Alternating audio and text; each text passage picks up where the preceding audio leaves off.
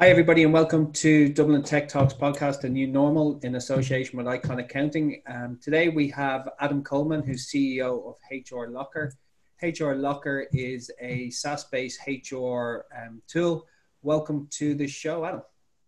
Thanks, Kevin. Thank you. I'll let you describe what HR Locker do a bit better than what I can do. So give us a bit of background about the product, where you're based, and what it can do for businesses. Okay. The product is HR Locker is a HRIS SaaS product, which basically automates the recruitment, people management, training, development for companies within the tech, professional service, non-for-profit, and construction sectors. It might seem like a wide amount of sectors, but we started off originally just doing tech professional services, but construction found us, and we found a right little niche in there.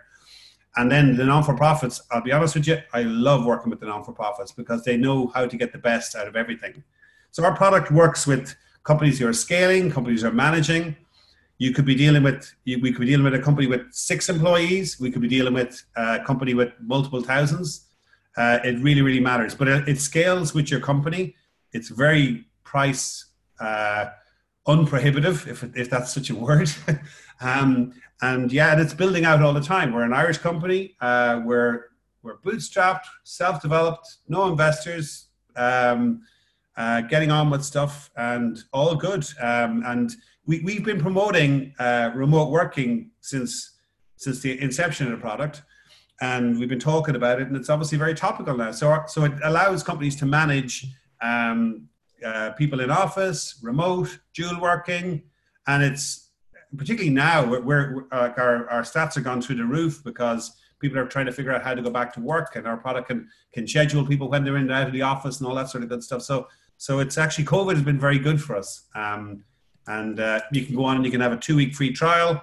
If you don't like it, you exit off, but it's sold in components. So depending on what business problem that you want to solve, there is features that will solve that business problem for you. Great, and I was looking around the tool. It's nice and easy to use. It's the UI is lovely. The UX it's not complex. Which you look at a lot of the HRIS tools, and it's massive, complex, kind of implementation, kind of training, everything like that. It doesn't seem to be. No, it's quite easy. Our record to date is we had a company oil and gas company in Monaco, and they were in 6 different locations around the world. They had 250 employees, and we got every aspect of the product up and running for them in less than 2 days. Yeah. Now, I never want to go through that again because it was like 14, 15-hour days, but it showed us how quickly we can do it. But when you start talking to customers about it, they have this presumption that it's going to take forever to implement, but it's not. And a lot of the times we spend a huge amount of time educating people of how quickly things can be done if they have the appetite for it. And we're not a massive company. Like, there's only 15 of us permanently, and about 3 contractors who work with us. And then we have another bunch of contractors that come in on occasions. So we're not a massive company. But because we built it in Microsoft Azure, and the Azure platform is very, very good, it gives us a lot of credence, and we can roll out features very, very quickly. We adapted sort of like the agile approach. So we'll go out with first rendition, second rendition, third rendition on various features and whatever. So we've got a technology roadmap as big as your yin yang, and it's slowly but surely happening. And as we're rolling out, our customers are growing with us. Our churn rate's quite low. Normally people leave us because they have been taken over by a larger organization that are deploying Workday or whatever the case may be, which will cost them an arm and a leg, 2 houses and whatever, while we only cost you a weekend in Lahinch. And we have, and even in some of the companies who've gone to the likes of Workday have come back to us because they find Workday too big, Yeah, it's something that you said there about the growth of remote. We're conducting a survey at the moment of the members of the group. So we have about 3,500 members. Now, at the moment, we've only 25% of the people surveyed want to work more than 4 days a week in an office. So from traditional based where a lot of people would be expected to be in. You know, there's 75% of people will want to work less than 3 days in an office, and even at that, only, I have the results here, 48% are happy to return to an office. So growth in applications that are going to be able to track time allocation to projects, to be able to easily upload that kind of cloud-based HR person is going to be, the new. Oh, we're saying bring it on, because it was very funny. I got involved with there's a group called Go Remote. I don't know if you're familiar with them. Yeah, no, we had them on the show. Yeah, Tracy, was it? Yeah. Yeah, she's great. She's dynamo. I spent 2.5 hours in the car with her on the way to Belfast just before the COVID thing hit. And because there was no Grow Remote chapter in Northern Ireland, we had just established a presence in Northern Ireland. We had 1 or 2 people working up there. And I said to her, I said, look, come on, let's go and show Northern Ireland a bit about remote working. And yeah, it's with Northern Ireland and various places, it's a trust thing. It really is. And like we've been talking about it for forever and a day, and not because, like our product can manage it, that's fine, but it just makes so much sense. The savings, I did if anyone wants to, you can, and you don't believe me, you can Google Adam Coleman Disrupt HR, and you'll see in 2018, I did a 50-minute piece in Disrupt HR on remote working, and why HR people, if they really want to get around that boardroom table, that they should basically start promoting this, because they can turn their HR department into a cost, from being a cost into an asset management type scenario. So it's now been forced on people. Yeah. And the biggest problem is that in the past, if we say, for instance, you're in your job in Dublin or Galway, Cork, London, or whatever, and you wanted to work remotely, you would never have gone up to the manager and say, I'd like to live in Valencia and work remotely, because they'd laugh at you, right? But now it's true. And what happens is that people who want to work remotely, they end up leaving their employer and then going to some company like Scraping Hub or whoever else, or HR Locker for that matter, because we're now dispersed completely, and come working for us type thing. But now it's a situation where employers are going to be forced.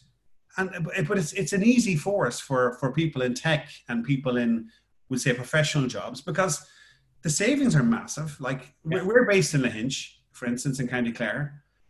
We've 2 developers who were in Brazil, and they're now actually in Milltown and Ennis because they chose to move over here. We're almost doing the reverse of the scale here. We had a guy basically in Manchester. We have Ellie in the north, our development managers in Galway, and we have another guy then who works for us in India on occasions. But it takes a while to get into it. Even though we weren't 100% dispersed before COVID, there was an element of like my head of product would turn around and say, "Oh, we're looking for a customer success manager. They really need to be here." And I'm going to say, "No, they don't." Yeah. So now it's proven that it is. So even us who was quite open to it, we're now completely open. We were actually, and this is I kid you not, we were pushing to sign for a big office in Lahinch, right?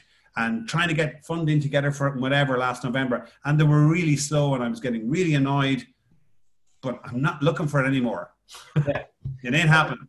It's going to be interesting what happens. I don't know the last time you've been in Dublin, but all the new office blocks in the North Quay, HubSpot have just signed their new lease around the South Quay, and there's a lot of office space. And I know a good few CFOs who've already said that, we've spent a lot of money getting people not to come to the office. And there's certain American businesses that are saving 20, 30 million a month by not feeding their business. Yeah. They're massive savings. So I can't see a sudden want by the people that pay the invoices to say, okay, let's put another 120 million cost into our business. I find it difficult to see.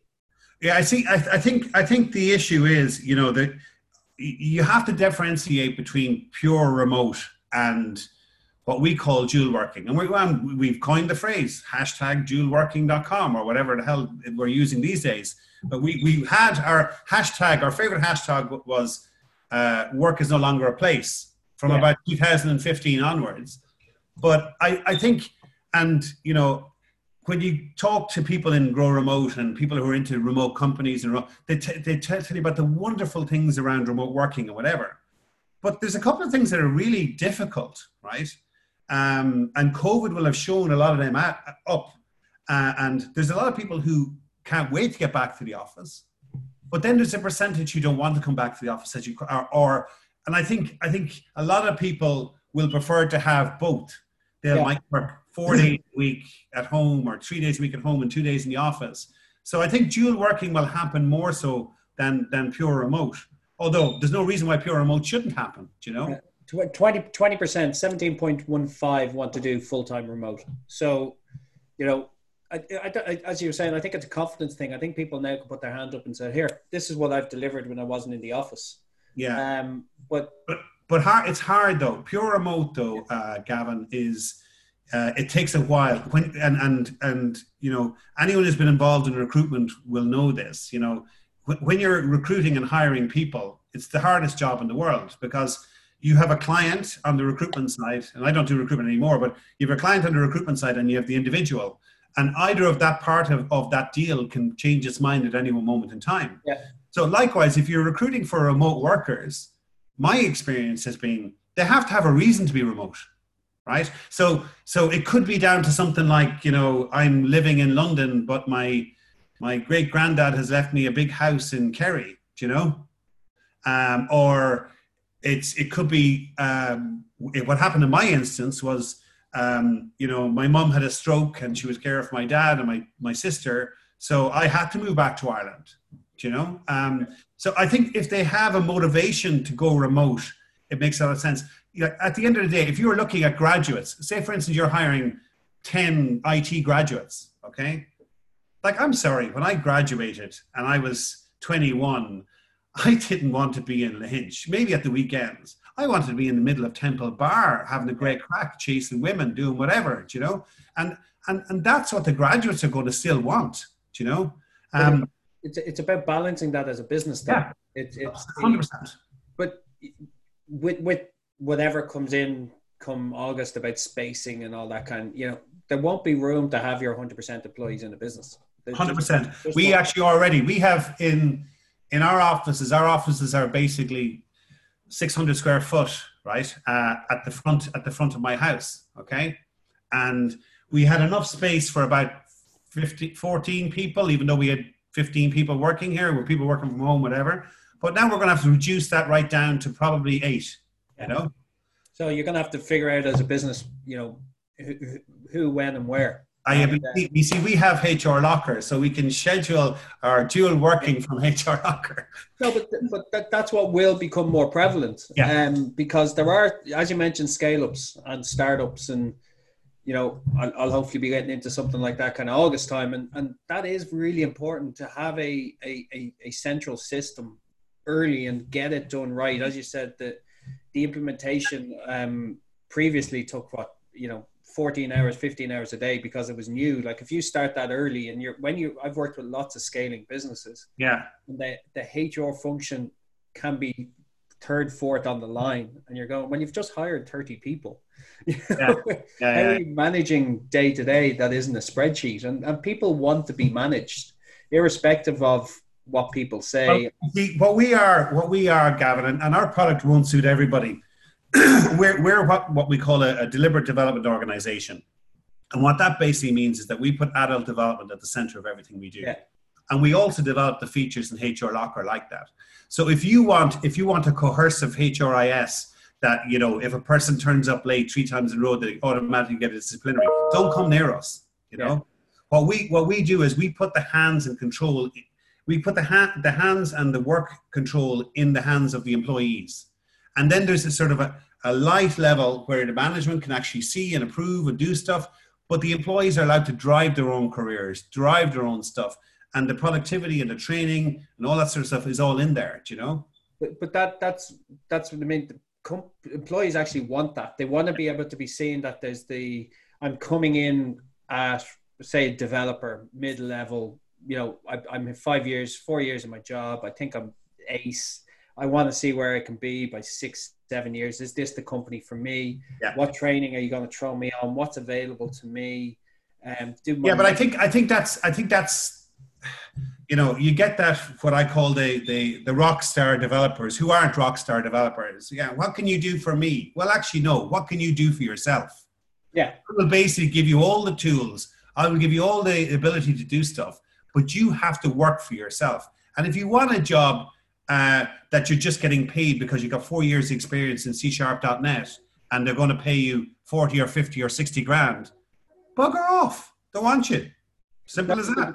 They do want you do as a business want that retention tool to be able to grow people within that, and that's what the employee development side of what you have. I completely agree. The retention is to keep people at the edge of their development all the time. So when we hire people, we want people who want to develop. We don't want somebody who wants a job.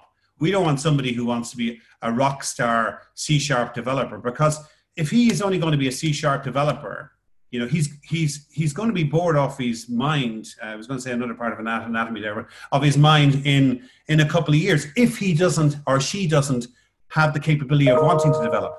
Yeah, but I think those rock stars have been finally found out from a couple of businesses that still accept them. Right.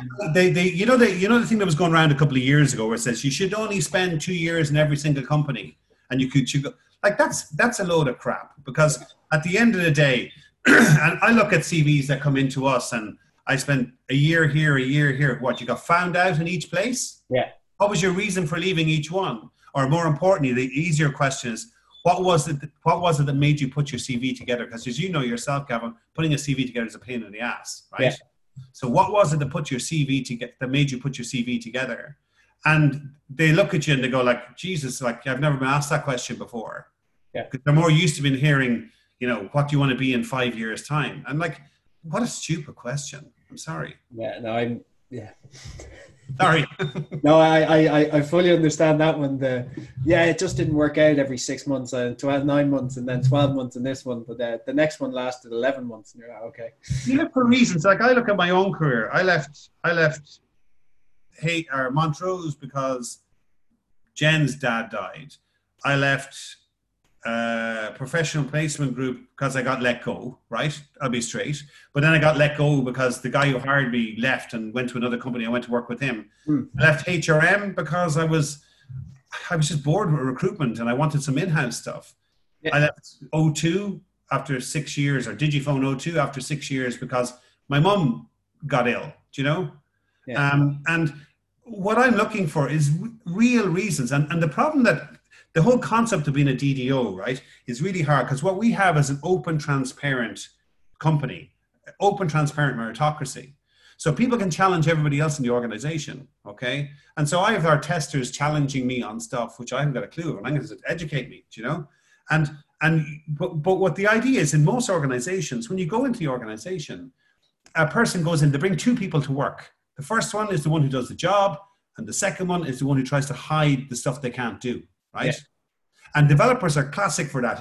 And what will tell you that is you'd say to a developer, say, hi, we're doing this new app and we're using blah, blah, blah, Ruby on Rails, whatever, it doesn't matter, right? And they go, oh yeah, I can do that, but I'll have to do some research first. What that means is that they can't do shit around that area, right? Yeah. But we've developed a culture in here that it's a badge of honor if you go, I don't know, or as that horrible advert was on during the boom time was when the guy stands up in the bus and he goes, I don't know what a tracker mortgage is. Yeah.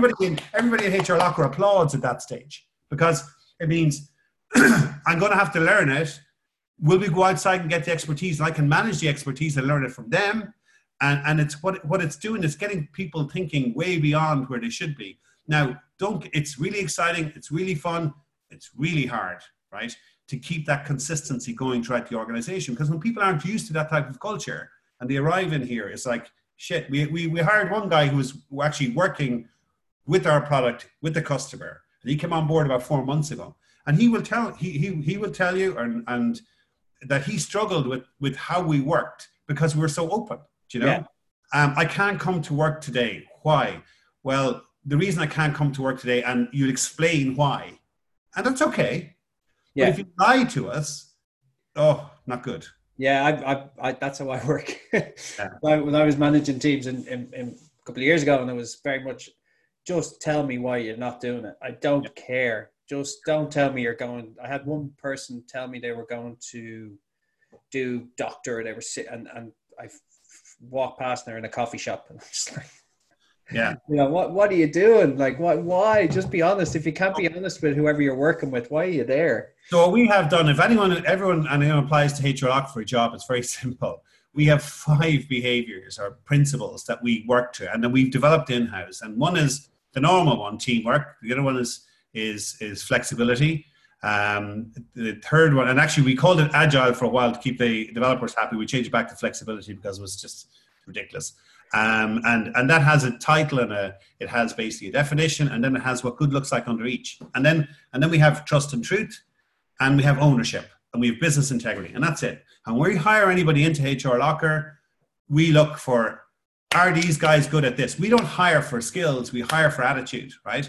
And you have to have an understanding of what you're about. You have to know X, Y, and Z. Or sometimes what happens is that we will go out and if we have a little nuance around the technology that we don't know, we'll go out and we'll get somebody from Upwork or from some of our talent pool that we give projects to, and they'll do it.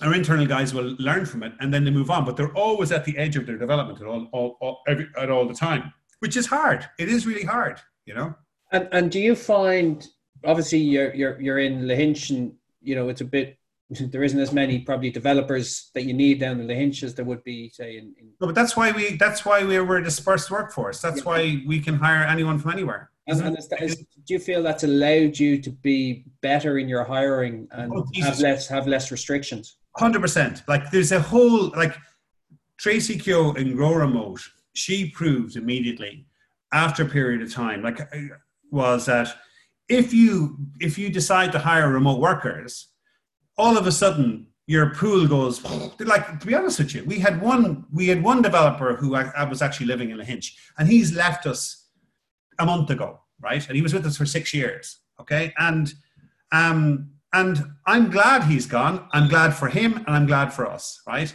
Because his set of principles weren't colliding with ours, but there was no love lost. He told us last June that he was thinking of going. Yeah. It gave us enough time to be able to change in order to do that. And that's the type of organization you want, Yeah.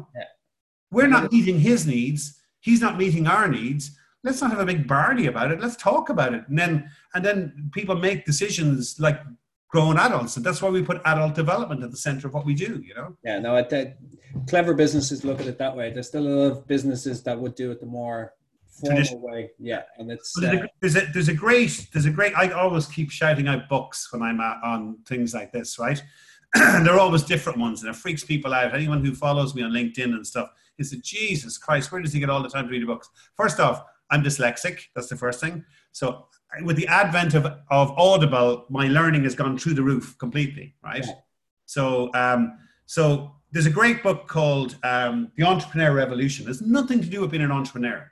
And it was written by a guy called Daniel Priestley. And he talks about the change in mindset happening from the Industrial Revolution, where people go to jobs from 9 to 5, to where the millennials and the Zers want to go, or whatever. And we have brought these people into the world, and they are actually teaching us. If everybody complains about the millennials, I don't complain about them at all. Like we're the problem that they are the way they are. So therefore, suck it up, and get the best of them, because they are fantastic people. And we've now generated a world with COVID that's completely in debt, right?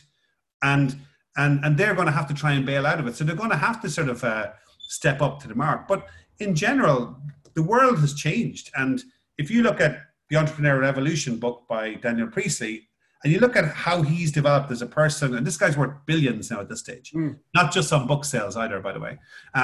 But he depicts a future and how you should do stuff in the future. And he didn't know COVID-19 was coming, but he had it pinned, Yeah.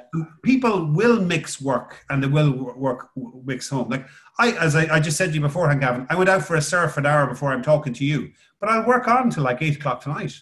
Do you know? Yeah, I definitely think that's the big sea change. It's especially in Dublin, people are sick of sitting in traffic. They're sick of, not being able to get places, and it's going to come into a place of, I will do my work and I'll do my work better. And I'll probably work harder for you if you're more flexible with me. Oh, we know our productivity since we've gone completely remote has gone up 20 to 30%, maybe 40%.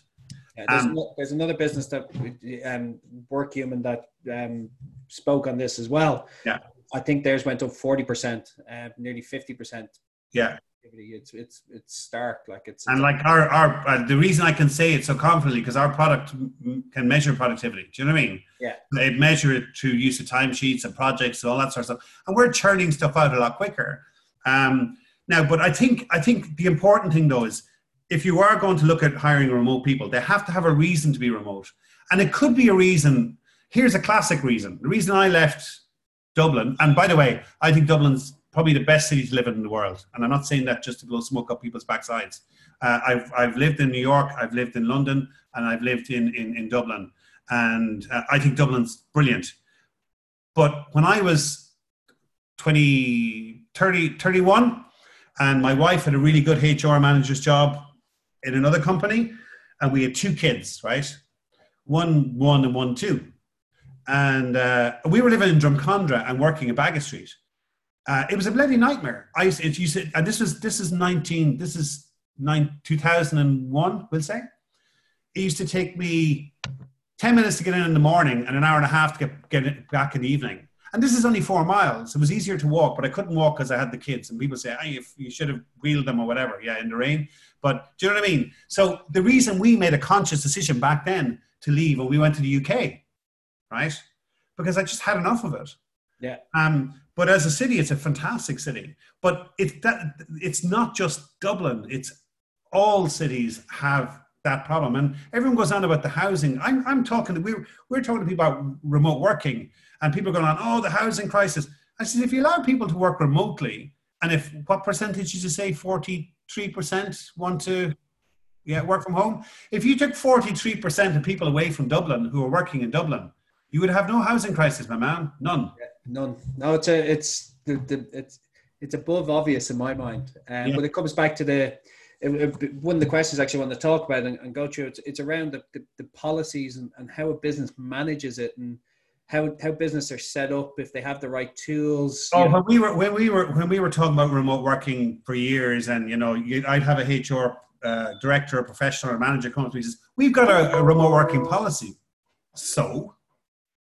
So you need to establish an environment where it's safe for me to go to you and say, I want to work remotely. I know my boss doesn't like me to do that. So therefore, if I go remote, that's it. My career is dead in the water, So don't talk to me about policy. Show me the practice, And like, I remember we were talking, myself and Tracy, a while ago, and we were saying like, there's 4 things around sort of remote working that's really important. It's the culture of the business and the people within the business, the tech that you're using. And yeah, we use Teams. Other people use Zoom. Other people use LogMeIn, whatever. It doesn't make any difference. Communication tools. And obviously we use HR Locker Plug to schedule our people and whatever. But it's culture, tech, policy, and practice. And people forget the practice because it's not like, if you have a manager working in an organization, he's managing 5 or 6 different people, and they're all coming in and having coffee and going around the water cooler and all that sort of stuff, right? That's one way of managing people, which is in-house. But then you have them, if you're managing remote people, it's a learned trait. You can teach them how to do it. You don't wake up in the morning and you're not born to be a remote manager or a remote leader. You can teach people this shit. You can do it, and it's not that difficult.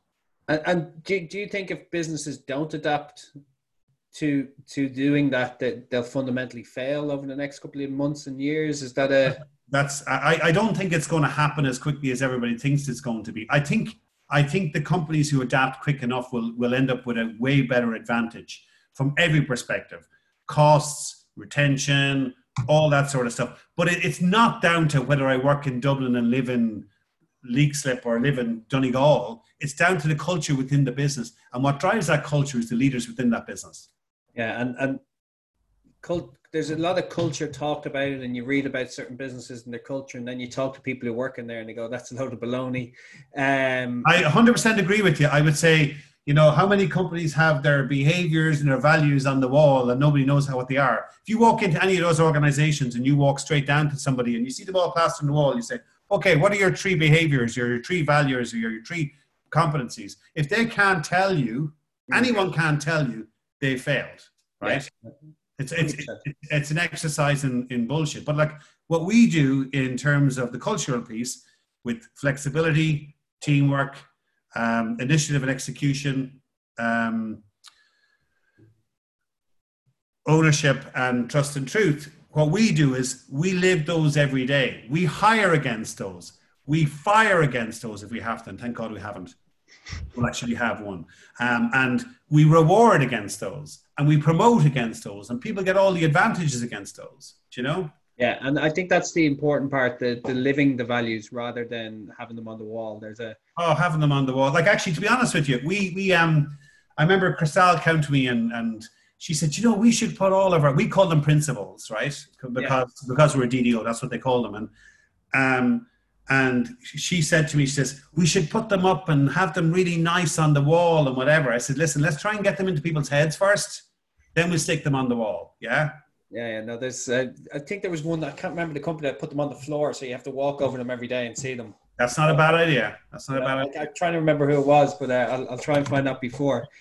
So what's the next evolution then for HR Locker? You're obviously revenue based at the moment. You're not finance based. It's all revenue. It's revenue. We went out and we got a bit of a loan from SBCI a while ago, which was great. And any tech company who aren't going out and getting this money, they should be taken off the shop with a shovel, because we got 300K at 4% over 8 years. Yeah. So, and it's not quite free money, but it's not so bad, right? Yeah. It's certainly better than any venture capital will ever give you. And that allowed us to get to a next level. We probably will look for investment towards the back end of this year, because our plan is to do a US market entry in 2021. And, people say, oh, it's a web product, you don't have to go there. Nah, you do. You have to. Yeah, and plus the fact, when we may take on a smart investor in Ireland before that, but we'll go over there and we will do a Series A round in the States, not anywhere else.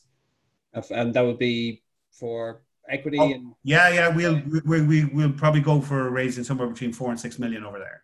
Brilliant. And is the product? I know nothing's ever finalized. Is the product? Not a chance. No. Is there?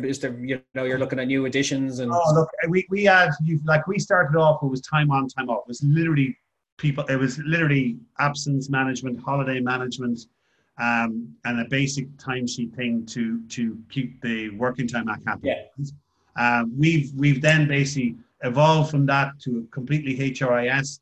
We have our training management tool called CPD in there. We have our HR docs, which is all the digital signatory, so you can get people to sign documents no matter where they are.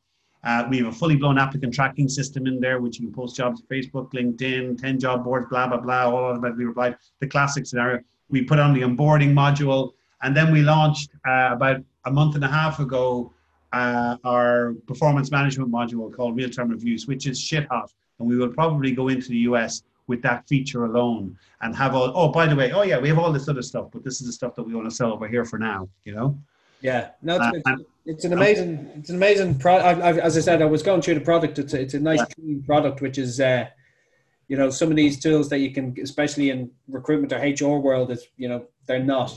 They're very. Our market's really weird. It's huge worldwide. There's thousands of competitors, but we say in the cloud piece that has all of the bits. So you can come in, you can buy, I want time off only, and I want this, and you can add to it as time goes on. So you can start off, like our basic, if you have 15 employees and you want our basic product, is €399 a year. Yeah. That's what it is. That's for nothing, right? And it'll take you about 20 minutes to set it up. But what happens is that, and the reason we started taking the slow approach was because, You have a lot of these singular products who might do employee retention. They might do just recruitment. They might do employee engagement or satisfaction or training. So we took it slow and started developing all the modules. And we had this initial scenario that we want to allow small companies act big and big companies act smart, because a lot of the big companies are tied in with big systems that cost them an arm and a leg. And with the advent of cloud and SaaS, you know, their legacy, their shit. I mean, they're so far away now. Like I remember doing a talk about 3 years ago and said that I could cloud enable your business with every single aspect for about €400 a month, you know? So automate everything, finance, HR, CRM, sales, marketing, you know, you take all of them on, it's not going to cost any more than 400 or 500 quid a month, you know? Yeah, I was at the, Frankie Sheehan's thing in January a few years ago, and Pendulum, and one of the speakers talked about, you know, if you really want to make money, do it once and sell it forever. Don't keep redoing it, because you have to sell it individually. So automation is really, you know, if you're not automation tasks, you're just adding workload. It's around, you know, recruitment automation, HR automation, everything. But the biggest challenge for us, I'll be honest with you, is education. Yeah. And and what I mean by that is that, you know, you're educating, like if you take any entrepreneur, it doesn't matter whether he's running an insurance company or whatever, I'm educating him or her and saying, we can pull all the admin out for you, no problem, right? But then, depending on who you're selling to, if you're selling to the CEO or the owner, that's fine. You can see the savings, the ROI. There's actually, if you Google HR Locker ROI calculator, right, there's actually a little exercise you can go in and you can do 10 minutes and it'll show you on our basic product how much money you can save. And depending on the number of features, it goes between 12x to 50x, right? So you have to educate people that, and the problem is sometimes when you're selling to them, and if you're selling to a HR manager, some of them will actually, the non-visionary ones will say, oh my God, I'm not buying that because that's going to do me out of a job, right? Which is not. What it will do is remove all of the clunky crap that they have to do on a daily basis and allow them to do their real HR job. And some of them aren't able to do the real HR stuff, and they hide behind administration and spreadsheets and all that sort of stuff, you know? Education's massive. Yeah, if you can't adopt automation into your job, if you don't want to do your job quicker, if you don't want to do your job easier, there's a problem straight away. And that's one of the things I always talk to businesses when I talk about recruitment. It's, you know, recruitment it's not difficult, but it's always nearly created to be difficult by businesses. And you're like, make it simple. An ATS, I was having a look at the ATS you have. A good ATS system can save you so much time. Posting jobs, just looking at applications, quick responses, yes, no, maybes, all that kind of stuff. It's the skill in recruitment, right? And and the recruitment industry, as you know, is worth billions, right? Yeah. And it shouldn't be worth billions. It's worth billions because people are lazy and are afraid. And that's basically it, right? Because any idiot in this day and age can go onto a free Indeed account or whatever, post an advert, and they're going to have applications come through, right? Where the skill is, and the really good recruiters have it, but it's in the selection. It's understanding what the person is going to be doing in the company, and will they operate within the culture within that business.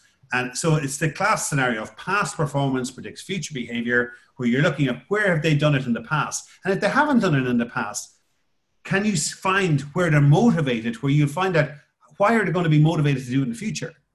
Yeah. And once you get those people, and some recruiters are fantastic at that, and a lot of them are absolutely particularly shite at it, to be honest with you, where you get like 10 CVs thrown at you, and you go like, sure, what are you doing? Like, what are you doing for me? You're just farming CVs to me. I'm the worst person to recruit for in the world, because having been a recruiter, I'm a nightmare, right? So I know all the tricks and bullshit that goes on with it, and I haven't used a recruiter ever, to be honest with you. And but there's some of them are worth their weight in gold. I know that, right? Yeah. But what happens is that if I was using a recruiter, I would say, okay, here's the spec, here's our culture, here's the stuff I want to happen, right?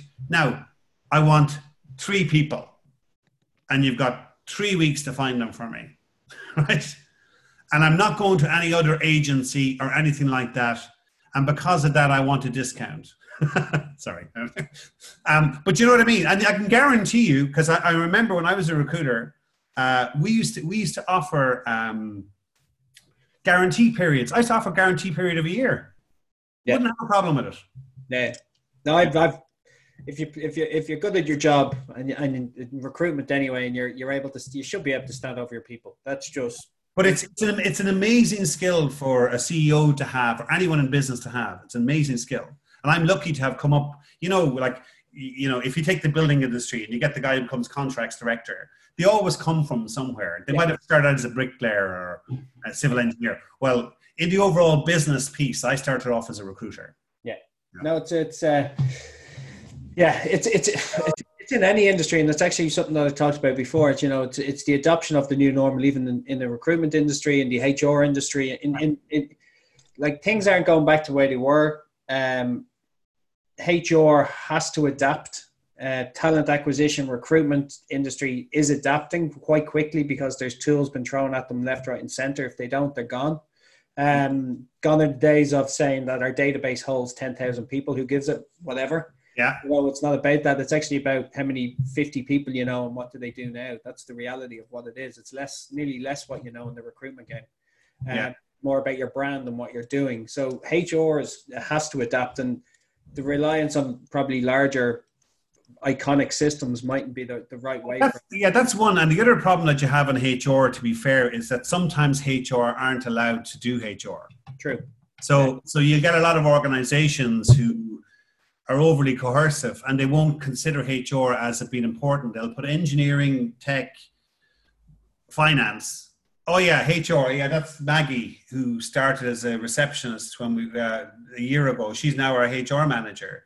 No offense to Maggie, and she may be an amazing person, may end up being the best HR manager in the world, but that's how they treat it.